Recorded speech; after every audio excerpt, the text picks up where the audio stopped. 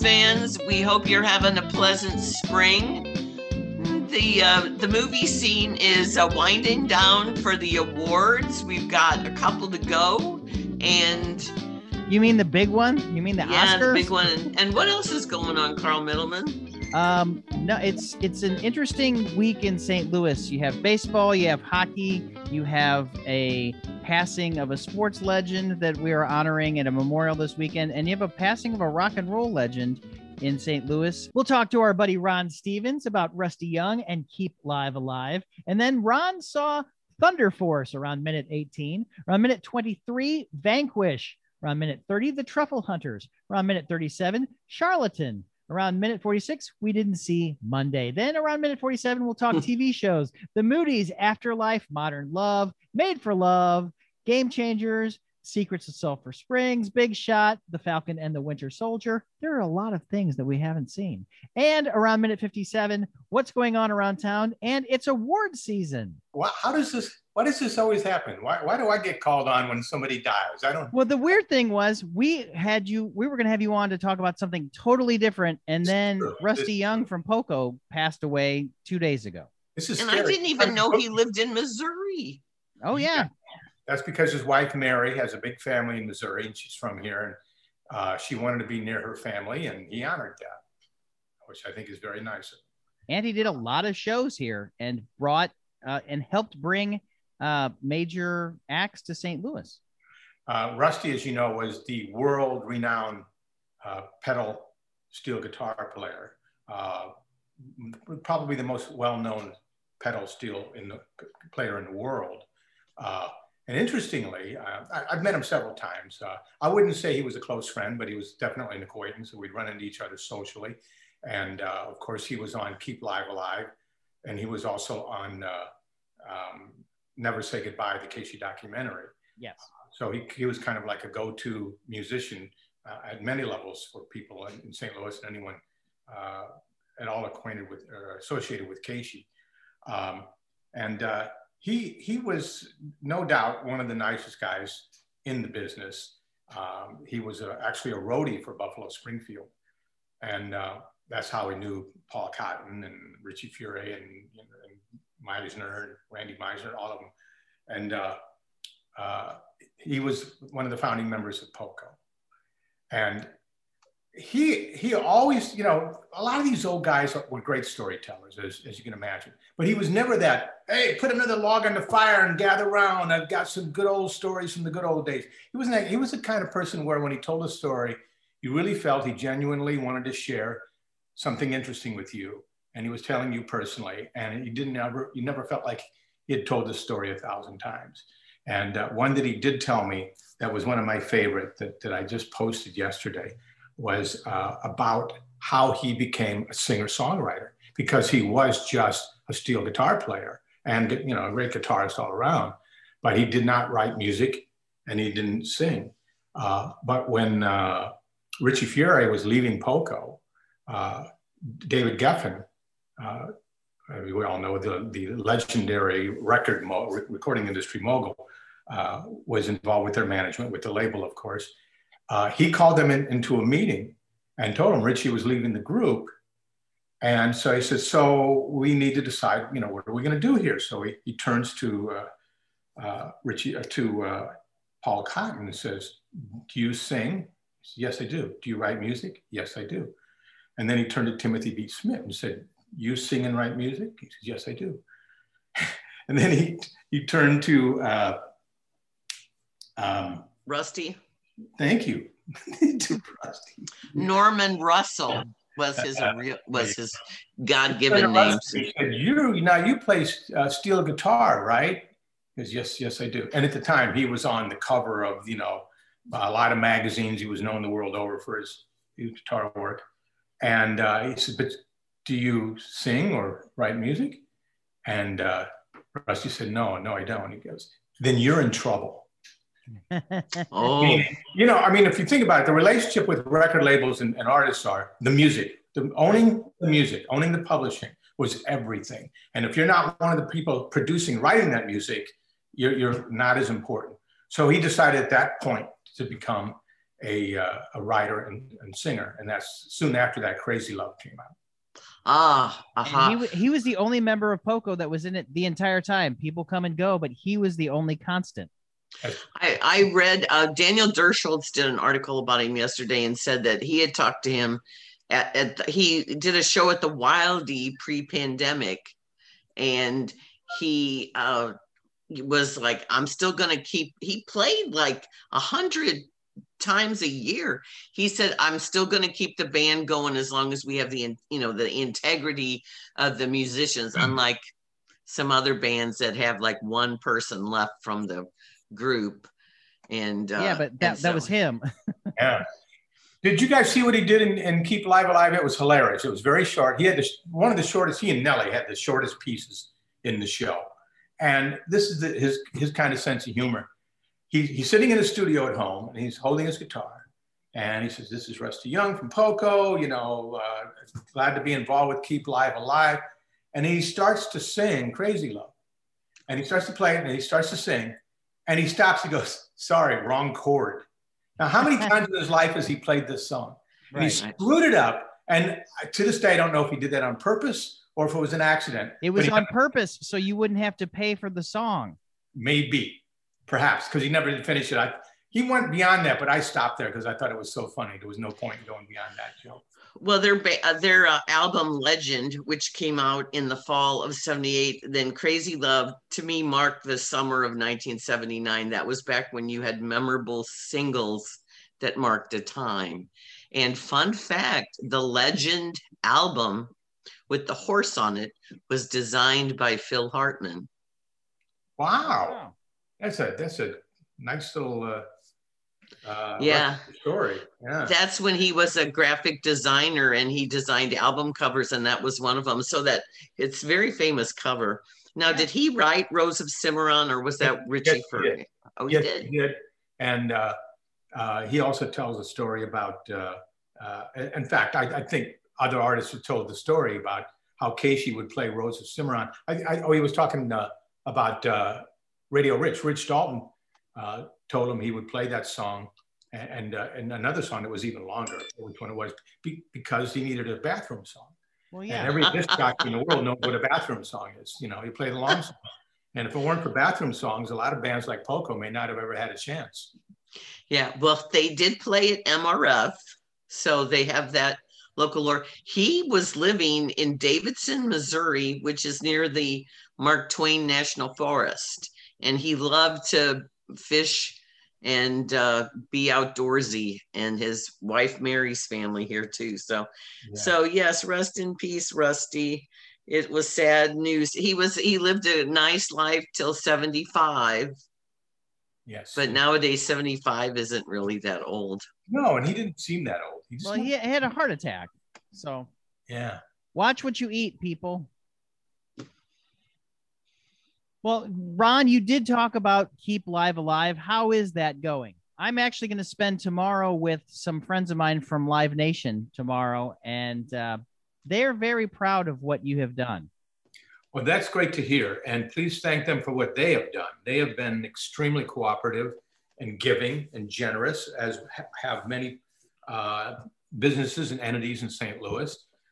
Twice, Live Nation opened up the gates of Hollywood Casino Amphitheater for us and allowed us in there. Once to shoot for Keep Live Alive, and just recently they let us in with Nine Network that produced a little piece on us, and they're running that this Monday night at 7 p.m. Of course, after that it'll be online. As you know, when we launched it a month ago on March 12th, that was just that. It was a launch. It was the premiere of the show, and it's still available to watch for free, the entire 90-minute special at keeplivealivestl.org. And since then, the hard work has come. I think I told you guys that. That's when the work begins for us. And we were very fortunate because Sammy Hagar, as you know, gave us an autographed guitar. And we took 2 weeks to play with that and have fun with it because he had shot so many things for us. We had plenty of other stories that weren't in the special that we could use over those 2 weeks to keep that, what we're calling Keep Live Alive Alive, or Keep Live Alive Alive. and just from that guitar, we raised about $9,000 just from that guitar alone. Wow. And what's interesting, because it was lingering around a couple $1,000 up to the last couple of days, and then Sammy posted it. And once Sammy posted it, it went worldwide, and it just shot up. If he had only done that like a week earlier, God knows what it would have done. Right. The same thing's happening now. You know that iconic photo that you've seen on the internet 1,000 times of Eddie Van Halen and David Lee Roth standing in front of that McDonald's hamburgers on Watson Road? Yeah. Yes. On burgers. Okay. And it looks like it's just a snapshot, that someone took. But it was actually taken by a professional photographer, Richard Upper, who at the time was about as famous as Eddie Van Halen and David Lee Roth were in 1978. They weren't, and he wasn't. No one knew any of them. But now he's an iconic rock and roll concert photographer with a gallery online with photographs taken around the world of just about everyone who's anybody in concert. But this photo, he said it himself on camera, and I don't know if you saw the video that I posted, a little 5-minute mini doc on this photo. He said that is the most well-known, most popular photo he's ever taken, probably because it's just so innocent looking, of two guys eating burgers, two guys in Army surplus coats, Yeah. cheap coats. They didn't have any money at the time. Yeah, but they were kids. Yes, they were. And they had already been together in Pasadena, California as a band for 5 years. But their first single, which was the cover of the Kinks' You Really Got Me, was released 2 months earlier. This was March of 1978. And Warner Brothers just sent them on the road to promote that. And they were opening for Journey. And it was a 3-act show: Journey, Montrose, and introducing Van Halen in 1978. And they came through St. Louis to Casey, and afterwards they were headed to the Warner Brothers Midwestern headquarters in St. Louis. But on the way, they stopped at McDonald's and shot that and other photos. There were several photos shot that day, but that's the one that kind of lingered on the internet. And I tracked down Richard Upper, and he told the story. So I got good video footage of him telling how he thought that photo had been shot in Detroit.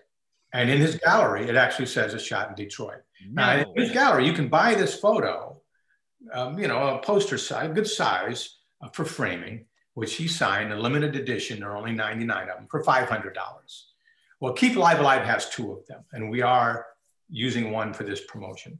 And he was called out on Facebook, and he finally corrected it. Yes, he did. But it still says that in his gallery if you go look. He never corrected it there. I don't think he controls that as much. It's really someone else's gallery he's in. Gotcha. But yeah, it was the old McDonald's. It is still there. In fact, it's still the same building.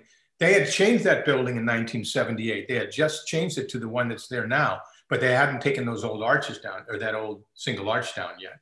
And that single arch is why they decided to take the photo, because they had not seen that. In California, there's still a couple of double arches left, but they'd never seen a single arch one like that. That particular McDonald's, by the way, was the very first one in the entire state of Missouri. And I think it opened in 1957 or 58, so it'd been there for a while. And get this, until the Vietnam War, girls were not allowed to work there. They only hired guys. And that was Ray Kroc's idea. He said, if we hire girls, the guys won't work. They'll be too busy talking to the girls. He's right. Yeah, right. But during the Vietnam War, there was a shortage of guys to hire. So they had to hire women, and they've been had women there ever since. And it was, I think, the next year that they took that arch down and put the new one up. So we put that up for raffle, just like we did Sammy's guitar. And the same thing happened. There's a website called Van Halen News Desk, VHND.com, and it has thousands and thousands and thousands of fans around the world. They posted it, and now it's just going crazy. So hopefully we'll have a repeat of that. But that's really interesting. What about Carl's promotion? Carl's contest, is My that Easter over? egg. Yes, it's over. I got people calling me up saying, "Do you work for the Point now? Because you're with Rizzuto." And I said, "No, you're not. You're missing the point." So to speak. The point. The point. Yeah, that was a fun little thing that had no fundraising attached to it. That was just, it was Easter coming up. When we made that, we were thinking Alfred Hitchcock, but we realized it's like an Easter egg. So, Carl's kind of hidden in that 90-minute show somewhere. Go find him. And people did. Lynn Venhouse posted, I know where he is, but I'm not going to enter or something like that. Wink, wink or something. My wife reposted it, and it caused a lot of consternation among family members. And why is that? Because they said, well, hold on a second. How come nobody from your radio group is involved in this? And I said, you know what? Never mind. I was doing it for a favor to friends, and it didn't make sense for me to answer their questions. And luckily, I'm not on Facebook, so it doesn't matter. Yeah, but Carl, there are several variations of Carl the Intern on Facebook. So people are stealing your win there. You should be protected. Of course they are. Yeah. Well, because Phineas and Ferb from Disney, they took that character, and I actually interviewed the authors and creators of the Phineas and Ferb show, and I said, hey, I've been Carl the Intern longer than you have created this character. And they said, honestly, we just thought the name was cute. We thought we made it up.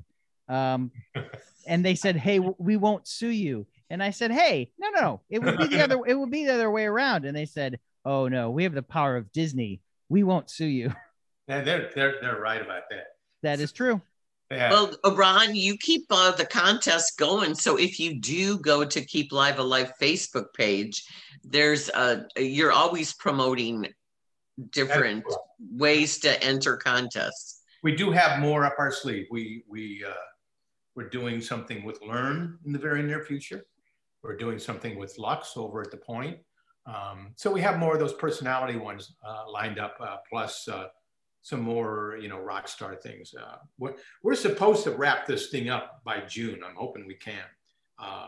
The deadline and this is more important to me at this point, because we have raised a lot of money, more than we expected, and more than we need to give out at this time. So good. If you're a local musician and you've lost a lot of work, or you work in the industry in any other way, I don't care if you are a ticket taker, a bartender, you sweep the floors after the show, you're the one who comes and sets up chairs for an event and takes them down at the next day, whatever. If you lost work and you think maybe you might have, you might qualify for this, but you're not sure, fill out an application. Go to keeplivealivestl.org and click on grant application and fill it out, because we have $1,000 checks we're giving out and you don't have to pay it back. Nice. Now, are they going to get taxed on that, or since it's a grant, it's considered a gift? Wow. Here's how you don't get taxed on it. You use it to pay bills. You use it to put your kids in school. You use it to make a car payment. You use it to buy food on the table. You can't save it. Yeah, you can't gamble with it. You can't buy pot with it. There are things you can't do. You'll be taxed then if you do that. Of course, I don't know how to prove it, but. Well, no, as long as you use it for what it's intended, you should have no problems. That's correct. That's great. Love that. So, Ron, since this is a movie show, have you seen any movies in the recent months? What have you seen? They call it a movie. What was that thing that just came out on Netflix? Thunder. Oh, Force. He saw Thunder Force. I'm sorry you saw that. Yeah, really. Oh my God, what a disappointment. So you've already covered that. I'm sure you have. We did last week. We talked about it last week, but I'm interested in your thoughts. Do you think that Melissa McCarthy should make more movies with her husband? Why? Do you think that's the issue here? Yes. Oh. Because he wrote and directed it. Yeah. Well, I got to be honest. That's who I was blaming for this: the writers and the director. I didn't realize it was one and the same person. Ben Falcone. That's where it fell short. This is their 5th movie together, Ron, and the first 4 were Tammy, The Boss, and Life of the Party, which is unwatchable, and then Super Intelligence, which was only a couple months ago. Well, that's interesting because you can see the formula. It's pretty obvious, but it's being done by someone who doesn't get the formula. Kind of knows what it is, but doesn't really understand why it should work. What makes it work? Well, they were in the Groundlings in LA, which you're familiar with because of your work. Yes, And I I think it's like a skit that just goes on way too long. That's exactly what it is. Well put. They're You're giving them too much credit. You know what it needed? It needed the Groundlings. It needed someone to come in and just give it that little extra something that's missing, that the viewer can detect, that sense of we're actually enjoying this and having fun with it, as opposed to, I'm doing this with my eyes closed and hands tied behind my back.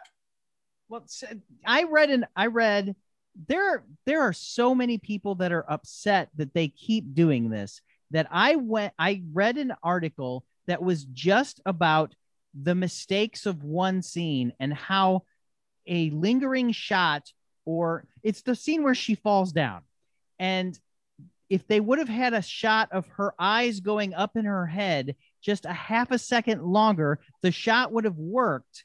But since he isn't directing correctly, it just shows her falling. You don't get the reaction shot of the second before she knows she's about to fall. We're talking about the same thing here. If the Groundlings had been there, they would have looked for those little things like that, which is the director's job, really. Right, that's his job. Yeah, and they just weren't looking for those little opportunities to do it. And I don't think Octavia Spencer was any better. It's sad for her. I felt bad for her that she got stuck in this thing. She looked embarrassed all the way through it. Well, and Ron, you've been writing comedy for how long? Do you think you could have made the "I want to throw a bus" line work in that movie? Of course, I think anybody could, but it's, not that I would have even kept that, but. But no, it was just an excuse for her to have some CG and throw a bus. That's interesting. That very scene is where I had that feeling. It's like they just did this because they knew they could do this and nothing more. They only reference it once. If you reference it, like if you have her do it 50 times, then you're waiting for her to throw the bus.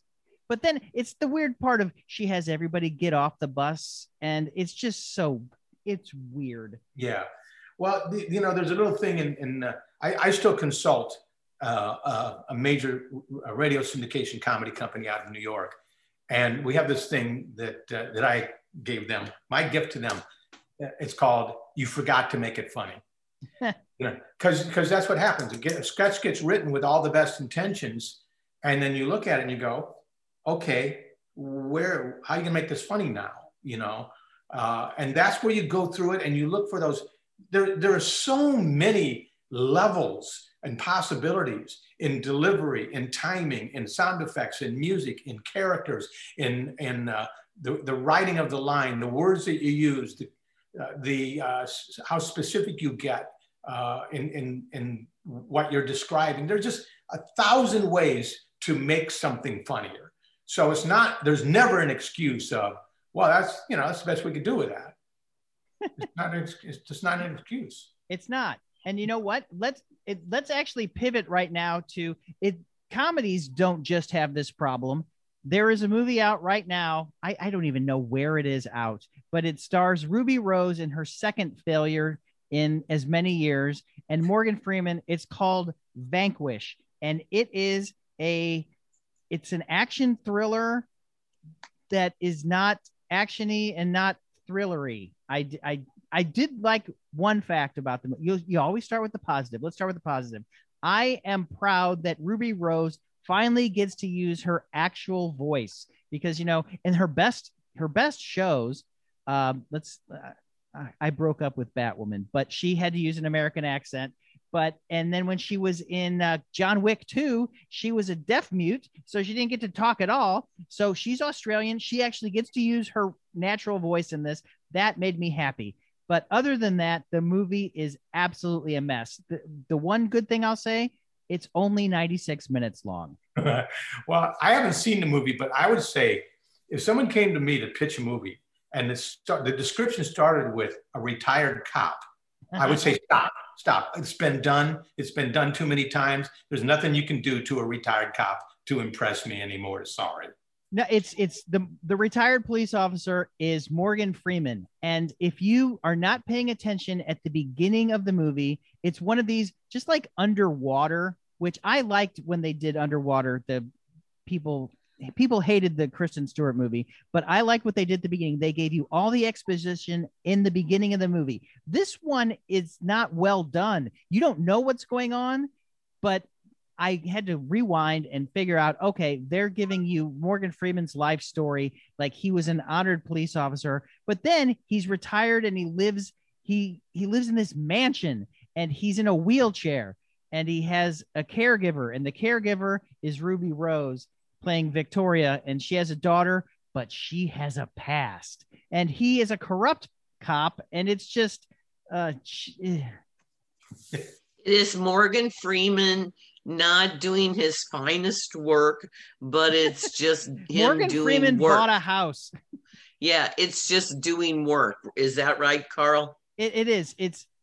He still has the gravitas of being Morgan Freeman, but he's the bad guy in this. Well, is he there are no good people in this, and it has a high body count because it's one of these action movies where, you know, there are lots of, it's bloodless gore also, though. It's not like people get one shot and they're down. So, but it is a high body count, and there are a lot of headshots in it. And so it's kind of, in a way, you might like it better if you thought it was a comedy, but it's not. It's supposed to be very serious. And then, of course, there's her child is in danger, but it's directed by George Gallo, who has been around for a long time and has a lot of connections. And you know that because he wrote Midnight Run, which is one of my favorite movies of all time. And Robert De Niro and Charles Grodin. Charles Grodin. I love that. He wrote Bad Boys. He has the bona fides. He has done things, but this is just, oh no. He did Wise too, didn't he? I passed on reviewing it, and I gave it to Alex to do for my website, and he said it was mediocre. That was his word. I wanted it to be fun. This was one of those mindless movies that friends of ours really like watching because it's dumb and it's violent and it wasn't fun to me. For movies like this to work, you have to have something. And this was just, and he tells her, you have 5 things to do. So you're counting along. I'm like, oh, there's 4 left. Oh, there's 2 left. And all she does is there's only of those 5, people die at every single one of them. So it's not like there's any surprise. And like one are African-American, one group is Asians, one group is Russians. It's just like, let's get a whole bunch of ethnicities and let's tick them off and why they've done bad things to her and her dead brother. And it's just, it seems forced. And I wanted it to be fun. I wanted to like this movie, even though I know it was going to be bad.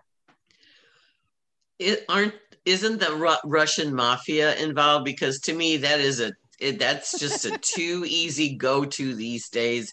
Well, and if you're using Russian mafia in your plot, I'm like, oh no. Yeah, do you feel like they use the Russian mafia just to avoid any chances of someone thinking they're racist? Well, no, and you have dirty Irish cops too. And I'm like, oh, is this taking place in Boston? No, it's in the middle of like Biloxi, Mississippi, or somewhere down south. The Irish never showed up. Yeah. When I think of a big Irish stronghold, I think of Biloxi.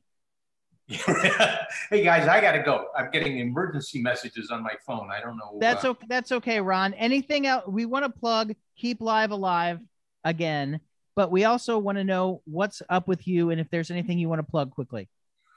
Wow. Thanks for that opportunity. I was definitely not prepared for that. No, I'm going to stay with Keep Alive Alive for another month. I'm going to keep doing some of these little things like that 5-minute little mini doc I did on that photo of David Lee Roth and Eddie Van Halen. Those are fun, but no, nothing big yet. All right, but you'll be the first to know. Yeah, I'm ready. Thank you, Ron. Thank you, Ron. And tell your lovely wife, Joy, hello, and go support the Fountain on Locust One people. with the emergency messages. Yeah. Yes.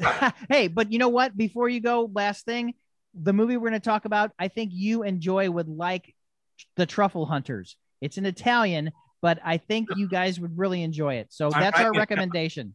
I always trust your judgment. I'm writing it down and we will do that. The Truffle Hunters. Got it. Talk to you soon. All right. So let's talk about The Truffle Hunters. Yes, it is a delightful film. It is now exclusively at the High Point Theater in St. Louis. And it started on April 16th. So I'm sure it's going to be. It was so cute. Yes. It's kind of like The Mole Agent, where with dealing with all these old people and how eccentric they are.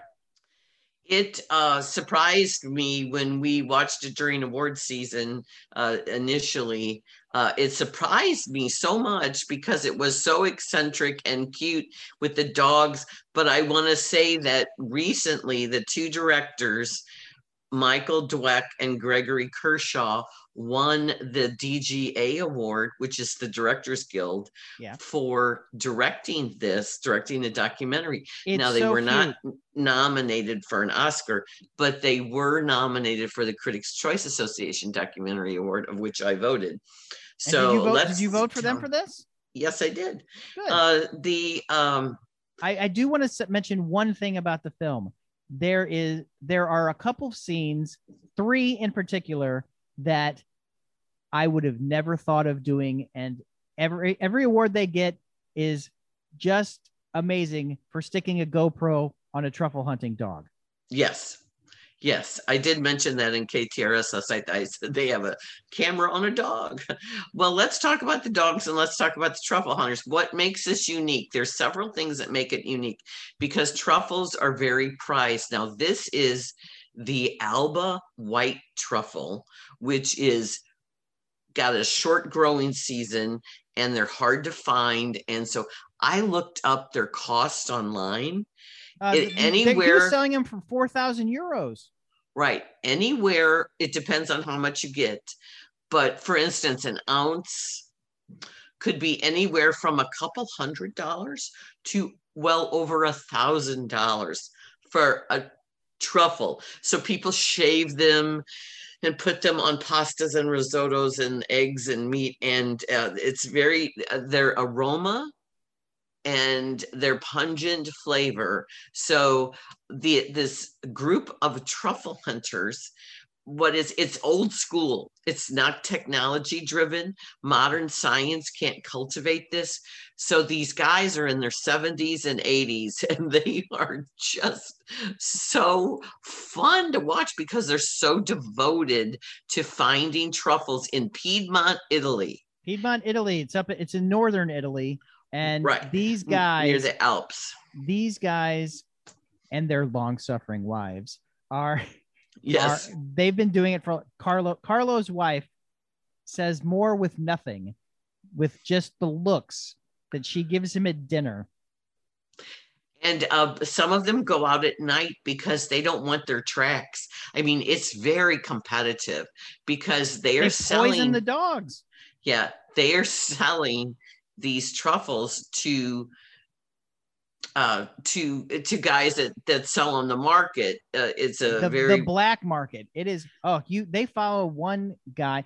He's the youngest guy in this documentary, and he's the power broker for all these Alba truffles. Right. And the noses of their dogs have to be trained to find these. Remember how you used to think that pigs found truffles, right?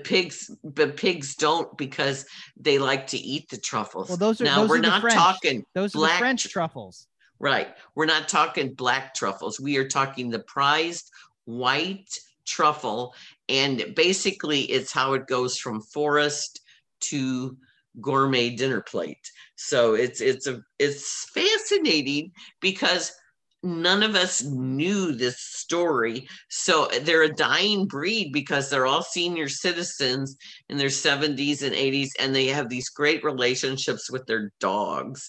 And I Yes. just love the dogs in this film. The ones that aren't married are married to their dogs. Yes. So And- it's very, if you're a dog lover, you will love this film because, you know, one guy's sitting there, some for me, some for you. And it's all in Italian, so it's subtitled, but they're talking to their dogs, and you can tell you don't need to understand what they're saying to understand the love that they have for their animals. Right. And this is an art, and it's also kind of a cult. It's a dying art too, because a lot of these guys don't have kids and they're not passing it down. And one gentleman who does not have any kids and refuses, he has given up the life.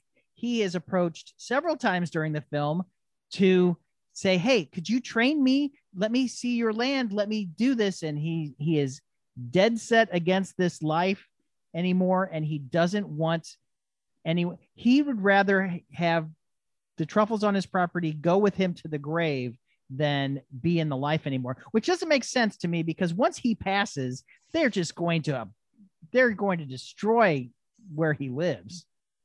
Right.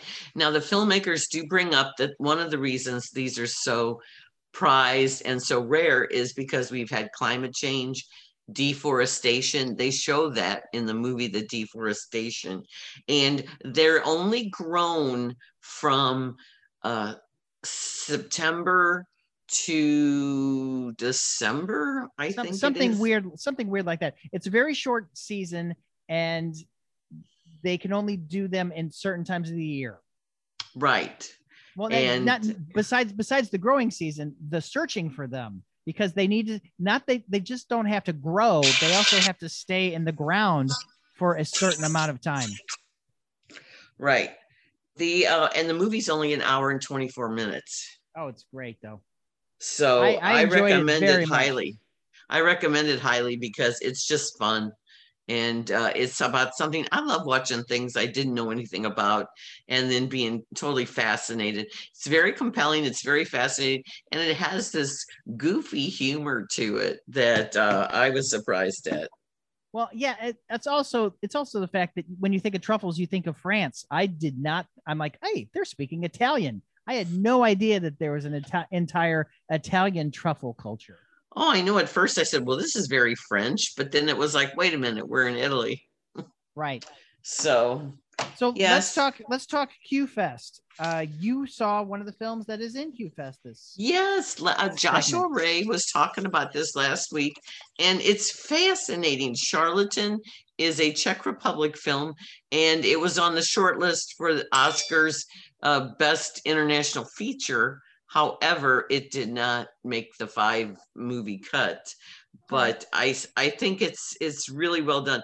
It is about a real life guy, a biography of Jan, and I'm gonna make his name just Mikulášek.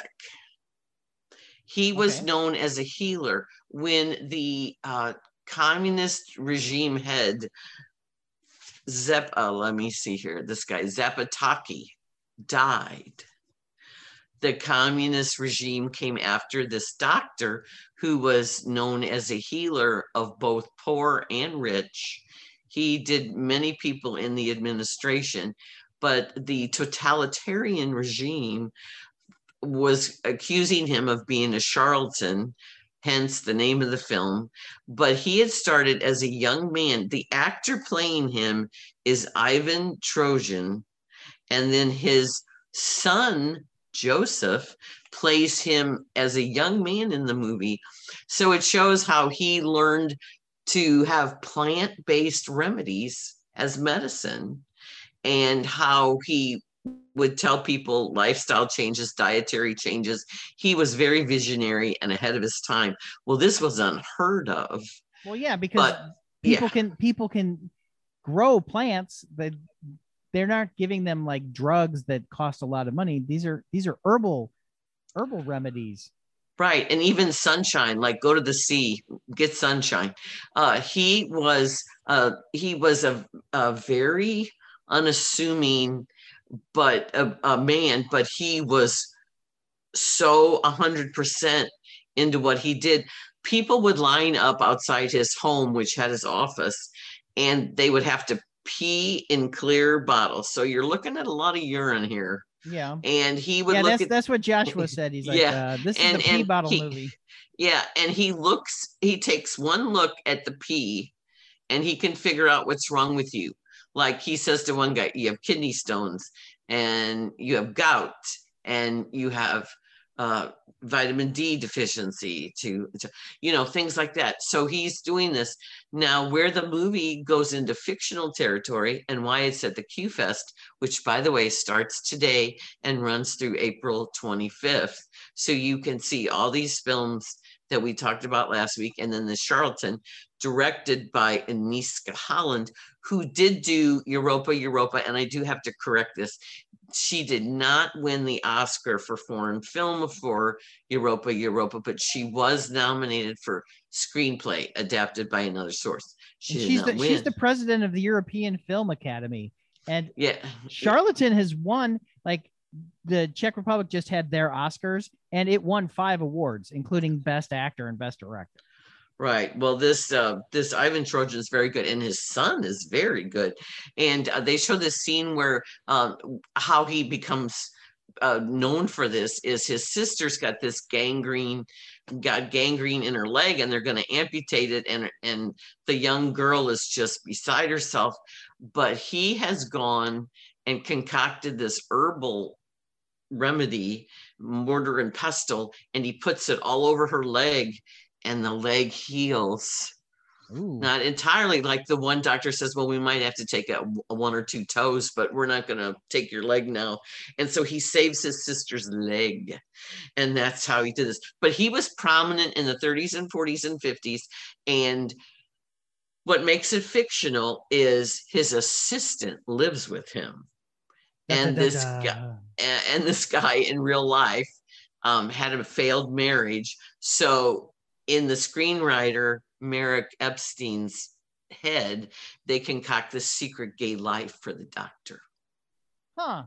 But so this is kind of like Ammonite and Girl on Fire, and kind of is it like one of those historical lesbian dramas? No, it's more of looks. Oh, because is it fiction, or was he gay, or do we not know? We don't know. This is all conjecture. Okay. Just because he had a failed marriage and his assistant lived with him. Now the assistant is played by, I'm going to screw up this thing, Yura Luge. And that was his, and he played František. Okay. The assistant, and he's very good. But this doctor rules with an iron fist, and so he wants to get rid of the guy. But the guy knows that, hey, we're in trouble with the authorities. He's told that he better stop it and he better leave by somebody whose family is cured by this guy. He goes, okay. You cured my you cured so-and-so. So I'm telling you this, you're being hunted.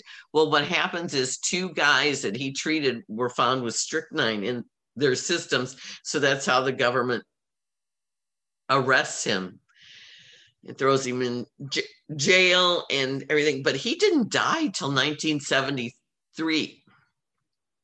A happy gay man. So who knows, but it's just more of the conjecture, but it's very fascinating about medicine and about those totalitarian regimes in Europe, because Agnieszka Holland, she's very much into that. She's done some Polish movies about. She did In Darkness, that she was nominated for Best International Feature Film. Yeah, she's done a lot of American TV shows. Well, she was beaten out for screenplay by Silence of the Lambs. Oh, she did House of Cards. She did The Wire. Yeah, House of Cards. She did like 6, 7 episodes of that. So it's a very left wing leaning production. Okay. Well, she's pretty famous in the world of Polish film. So like if we were in Poland right now and we were getting all these names right now wrong, we would be mocked mercilessly. So we apologize for our incorrect Polish language skills. I meant to look up the pronunciation. That's all right. But I know her name. But no, she's very good. I'm very happy that this is part of Q. So you can see it. All the movies are available.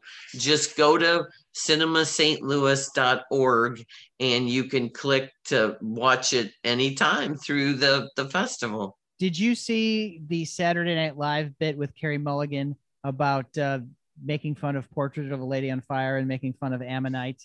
All about the period lesbian dramas.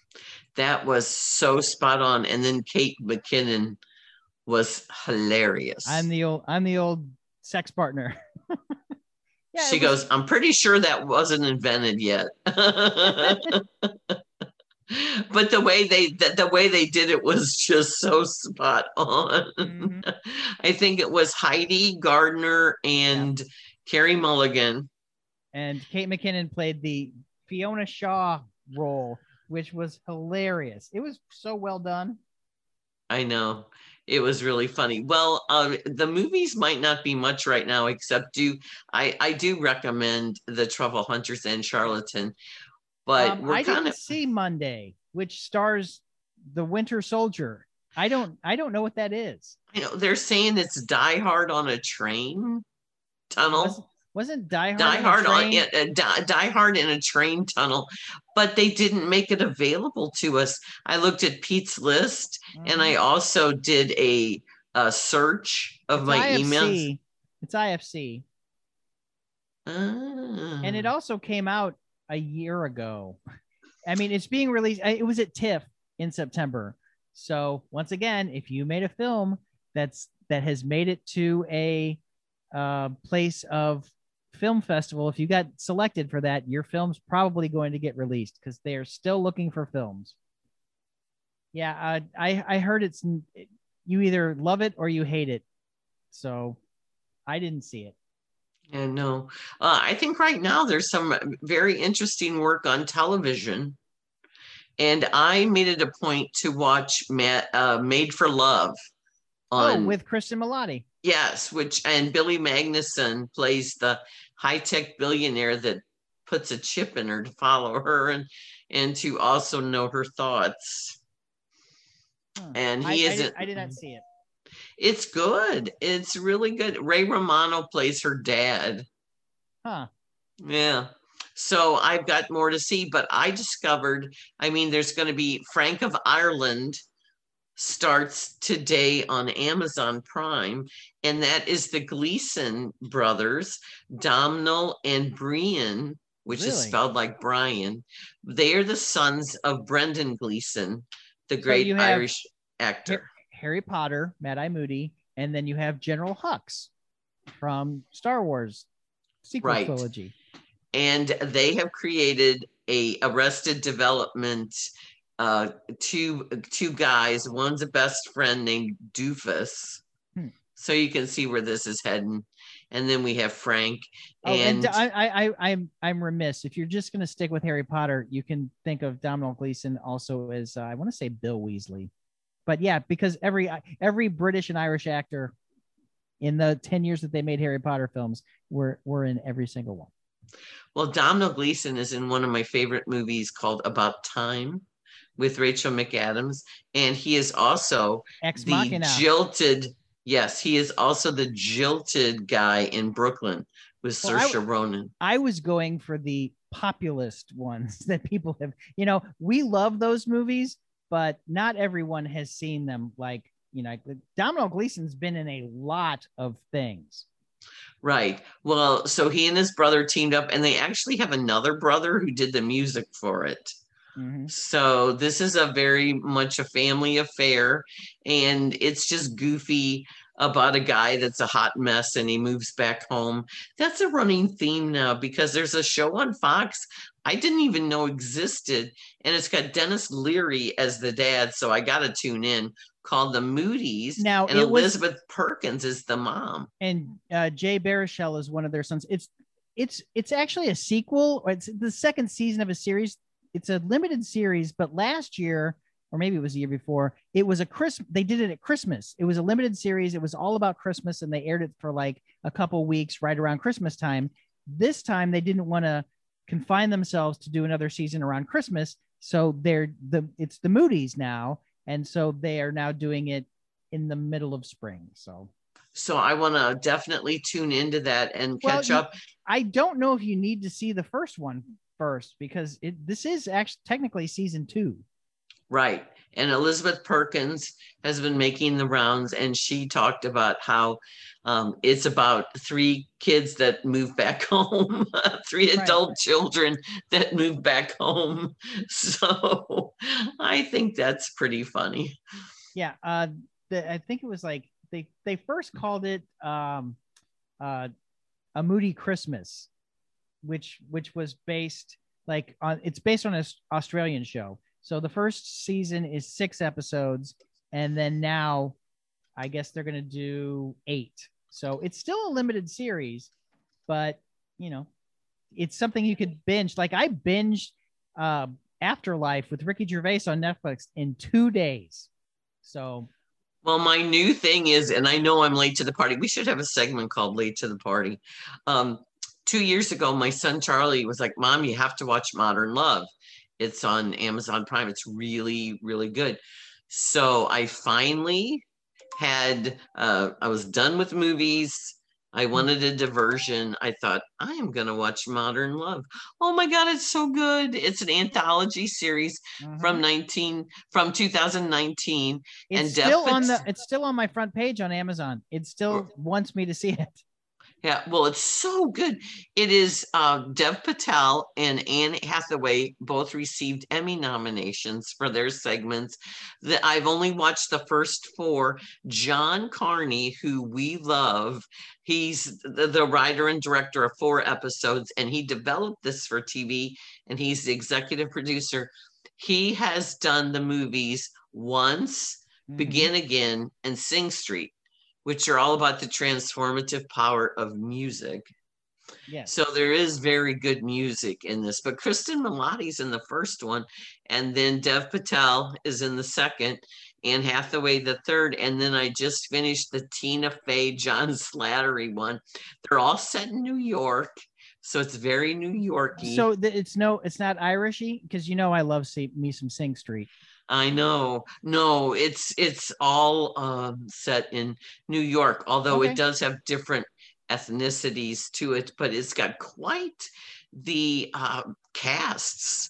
The casts are really good, but the writing is so sharp, and it does have really nice indie music to accompany it, but the writing is really very, very good. And it's since it's called Modern Love, it's about different relationships. Well, it's been renewed for a second season, so that's good. And I was happy to learn that Afterlife had been renewed for a 3rd season. So coming up now. Coming up, they have delayed Stranger Things till mid to late 2021 because of the pandemic, but is hopefully coming. Those kids don't grow up too fast. And then Handmaid's Tale comes back at the end of the month on Hulu. And what other new TV series are they hawking? They're hawking Loki, and they're hawking the new John Stamos. I saw an ad on regular TV for the Disney Plus Big Shot, where John Stamos plays a girls' high school. I'm not sure if it's high school or college. I want to say high school basketball coach. And that's going to be on Disney Plus. I guess it starts today. Yeah, it starts today on Disney Plus. Wow, Disney's not rolling things out slowly, because right now you have three major series on Disney. You have Falcon and the Winter Soldier, you have Mighty Ducks Game Changers, and you have Big Shot, all with new episodes. And then there's this one show on Disney Plus that I keep scrolling through. It's a time travel show with kids. So I don't know. It's always in the front, and I always go, what is that show? So I don't know. It's hold on. I'm going to look it up because I really am curious, because I keep going and I say, what is that show? And now I'm going to look it up because it's always on the front page and it always piques my interest. I've actually stopped and looked at the episode recaps to see if I would like something like this. And I never that. It's called The Secrets of Sulphur Springs, and all episodes are now available. So if you want to watch, if you want to binge something, you can watch all, how many episodes is it? It is 11 episodes, and they're only like a half hour long. Good for kids. I love the fact that they're making these dramas that are only a half hour long. Lynn, you've been around media for a while. Why was the unwritten rule that dramas had to be an hour and comedies had to be a half hour? I have no idea. I have no seems idea. Weird but to me. I know. Well, once cable hit, though, HBO was the foreground in their series, and I think they just did whatever they wanted to, you know. And then FX, if you notice, like for instance, if you've watched Fargo and stuff, they don't stick with the hour format. They'll have like an hour and 10-minute show. You write as much as you need. I know it's very different. A couple movies that we should point to, even though they're no longer in theaters. Well, nobody is still playing at theaters, but it is on demand as of today. It's also at the Skyview. Right. So you don't have to go out if you don't want to. And that is Bob Odenkirk, one of our friends. Now, the movie that I talked about, I think at a previous time, the film shot in Carbondale, I used to go here, which I really enjoyed. It is on HBO. Really? So if you haven't seen it, because it was partly filmed in Carbondale and partly filmed in Chicago, and it is really a delightful film. And Jermaine, what's his name from the Conchords? Jermaine Clement. Yes, he plays a pompous English professor. Nothing wrong with that. No. So it's very good. And this girl comes back. She thinks that she hasn't achieved much, but she did write a novel. And so she comes back as a speaker at her school to, you know, like, hey, I used to go here and I'm now. But the documentary Time, which we both liked, it's Oscar nominated for doc. It is now available for free to watch for 1 week from April 12th through April 19th. And so you can access that on Prime Video or on YouTube. Nice. So I think it's definitely worth seeing. I don't know. I'm just really confused about the documentary. I lean a little bit towards my octopus teacher, but then Time is very, as we say, timely. And then there is another film that we both like. Well, did you see Test Pattern, or was I the one raving about it? I don't think I saw that. That's the girl from St. Louis. So now it's going to be on Blu-ray and DVD on Tuesday, April 20th. Okay. So if you missed it in the theaters, there you go. Now we're still having award season, Carl. We got one more week, and we will have an Oscar. We will have an Oscar preview next weekend with our friend Max Boise. I talked to Max on Wednesday, and he is catching up on everything, and he said he will be very prepared. Awesome. I look forward to hearing what he thinks. The Independent Spirit Awards are on Thursday, April 22nd, which is different because it used to always be on the day before the Oscars. So this is a Thursday night, and it doesn't start till 9 p.m. Central Time. Well, you know, It's because they wanted to get out of the way of the Razzies. Right. And it's Melissa Villaseñor from Saturday Night Live is going to be the host. Good. I like her. Right. And so then the Golden Raspberry Awards, aka the Razzies, is going to be the day before the Oscars. And some of our least favorite films, to put it charitably, have been nominated, Carl. Your favorite Hillbilly Elegy is nominated in both the Razzies and the Oscars for Glenn Close's performance. I know. The Razzies did nominate one of our least favorite films, Doolittle. I never saw Doolittle, so I have been saved from that. They have a category called Best Combos. Yeah. Or maybe it's Worst Combos. And they have Robert Downey Jr. and his Welsh accent. Which and then they have Harrison Ford and that CGI dog in Call of the Wild.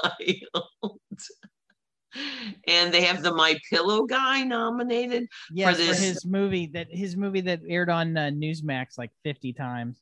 Right, Absolute Proof. And they had to put a 90-second disclaimer on it before they showed it. And Rudy Giuliani is nominated for his work in Borat. As it should be. So if you want to laugh, go to the Razzies nominations for this year. And the way they think. And then they nominated 2020 for the worst year ever. That's good. Now, Lynn, you talked about it a moment ago, but where can we hear you on the airwaves? I am on KTRS every Thursday night. Miller Furniture presents Lynn Venhouse Goes to the Movies. It's usually around 10:30, but I would tune in a little bit beforehand. And it's with Ray Hartman, St. Louis in the Know. And I am in the Webster Kirkwood Times. I have my own website, poplifestl.com, but then I hand off reviews like Vanquish to Alex to do. And Alex does a great job. Yes, he does. You can hear me on the Mark Reardon Show this week with Dan Buffa talking movies around 4:00. And also you can find me on Instagram and Twitter @_Carl the Intern. Well, thank you, Carl. And yeah, look forward. Oh, if you want to see the Oscar nominated shorts, which are animated, live action, and documentary, they are playing at Plaza Frontenac. Do it. Go out, get vaccinated, and then you can go out and you can actually do things again. Yes. Well, thank you. Have a good spring weekend and shop local. Get your vaccine. Yes. And thank Ron Stevens. We thank him for coming on. Keep live alive, STL St. Louis. Bye-bye. Bye.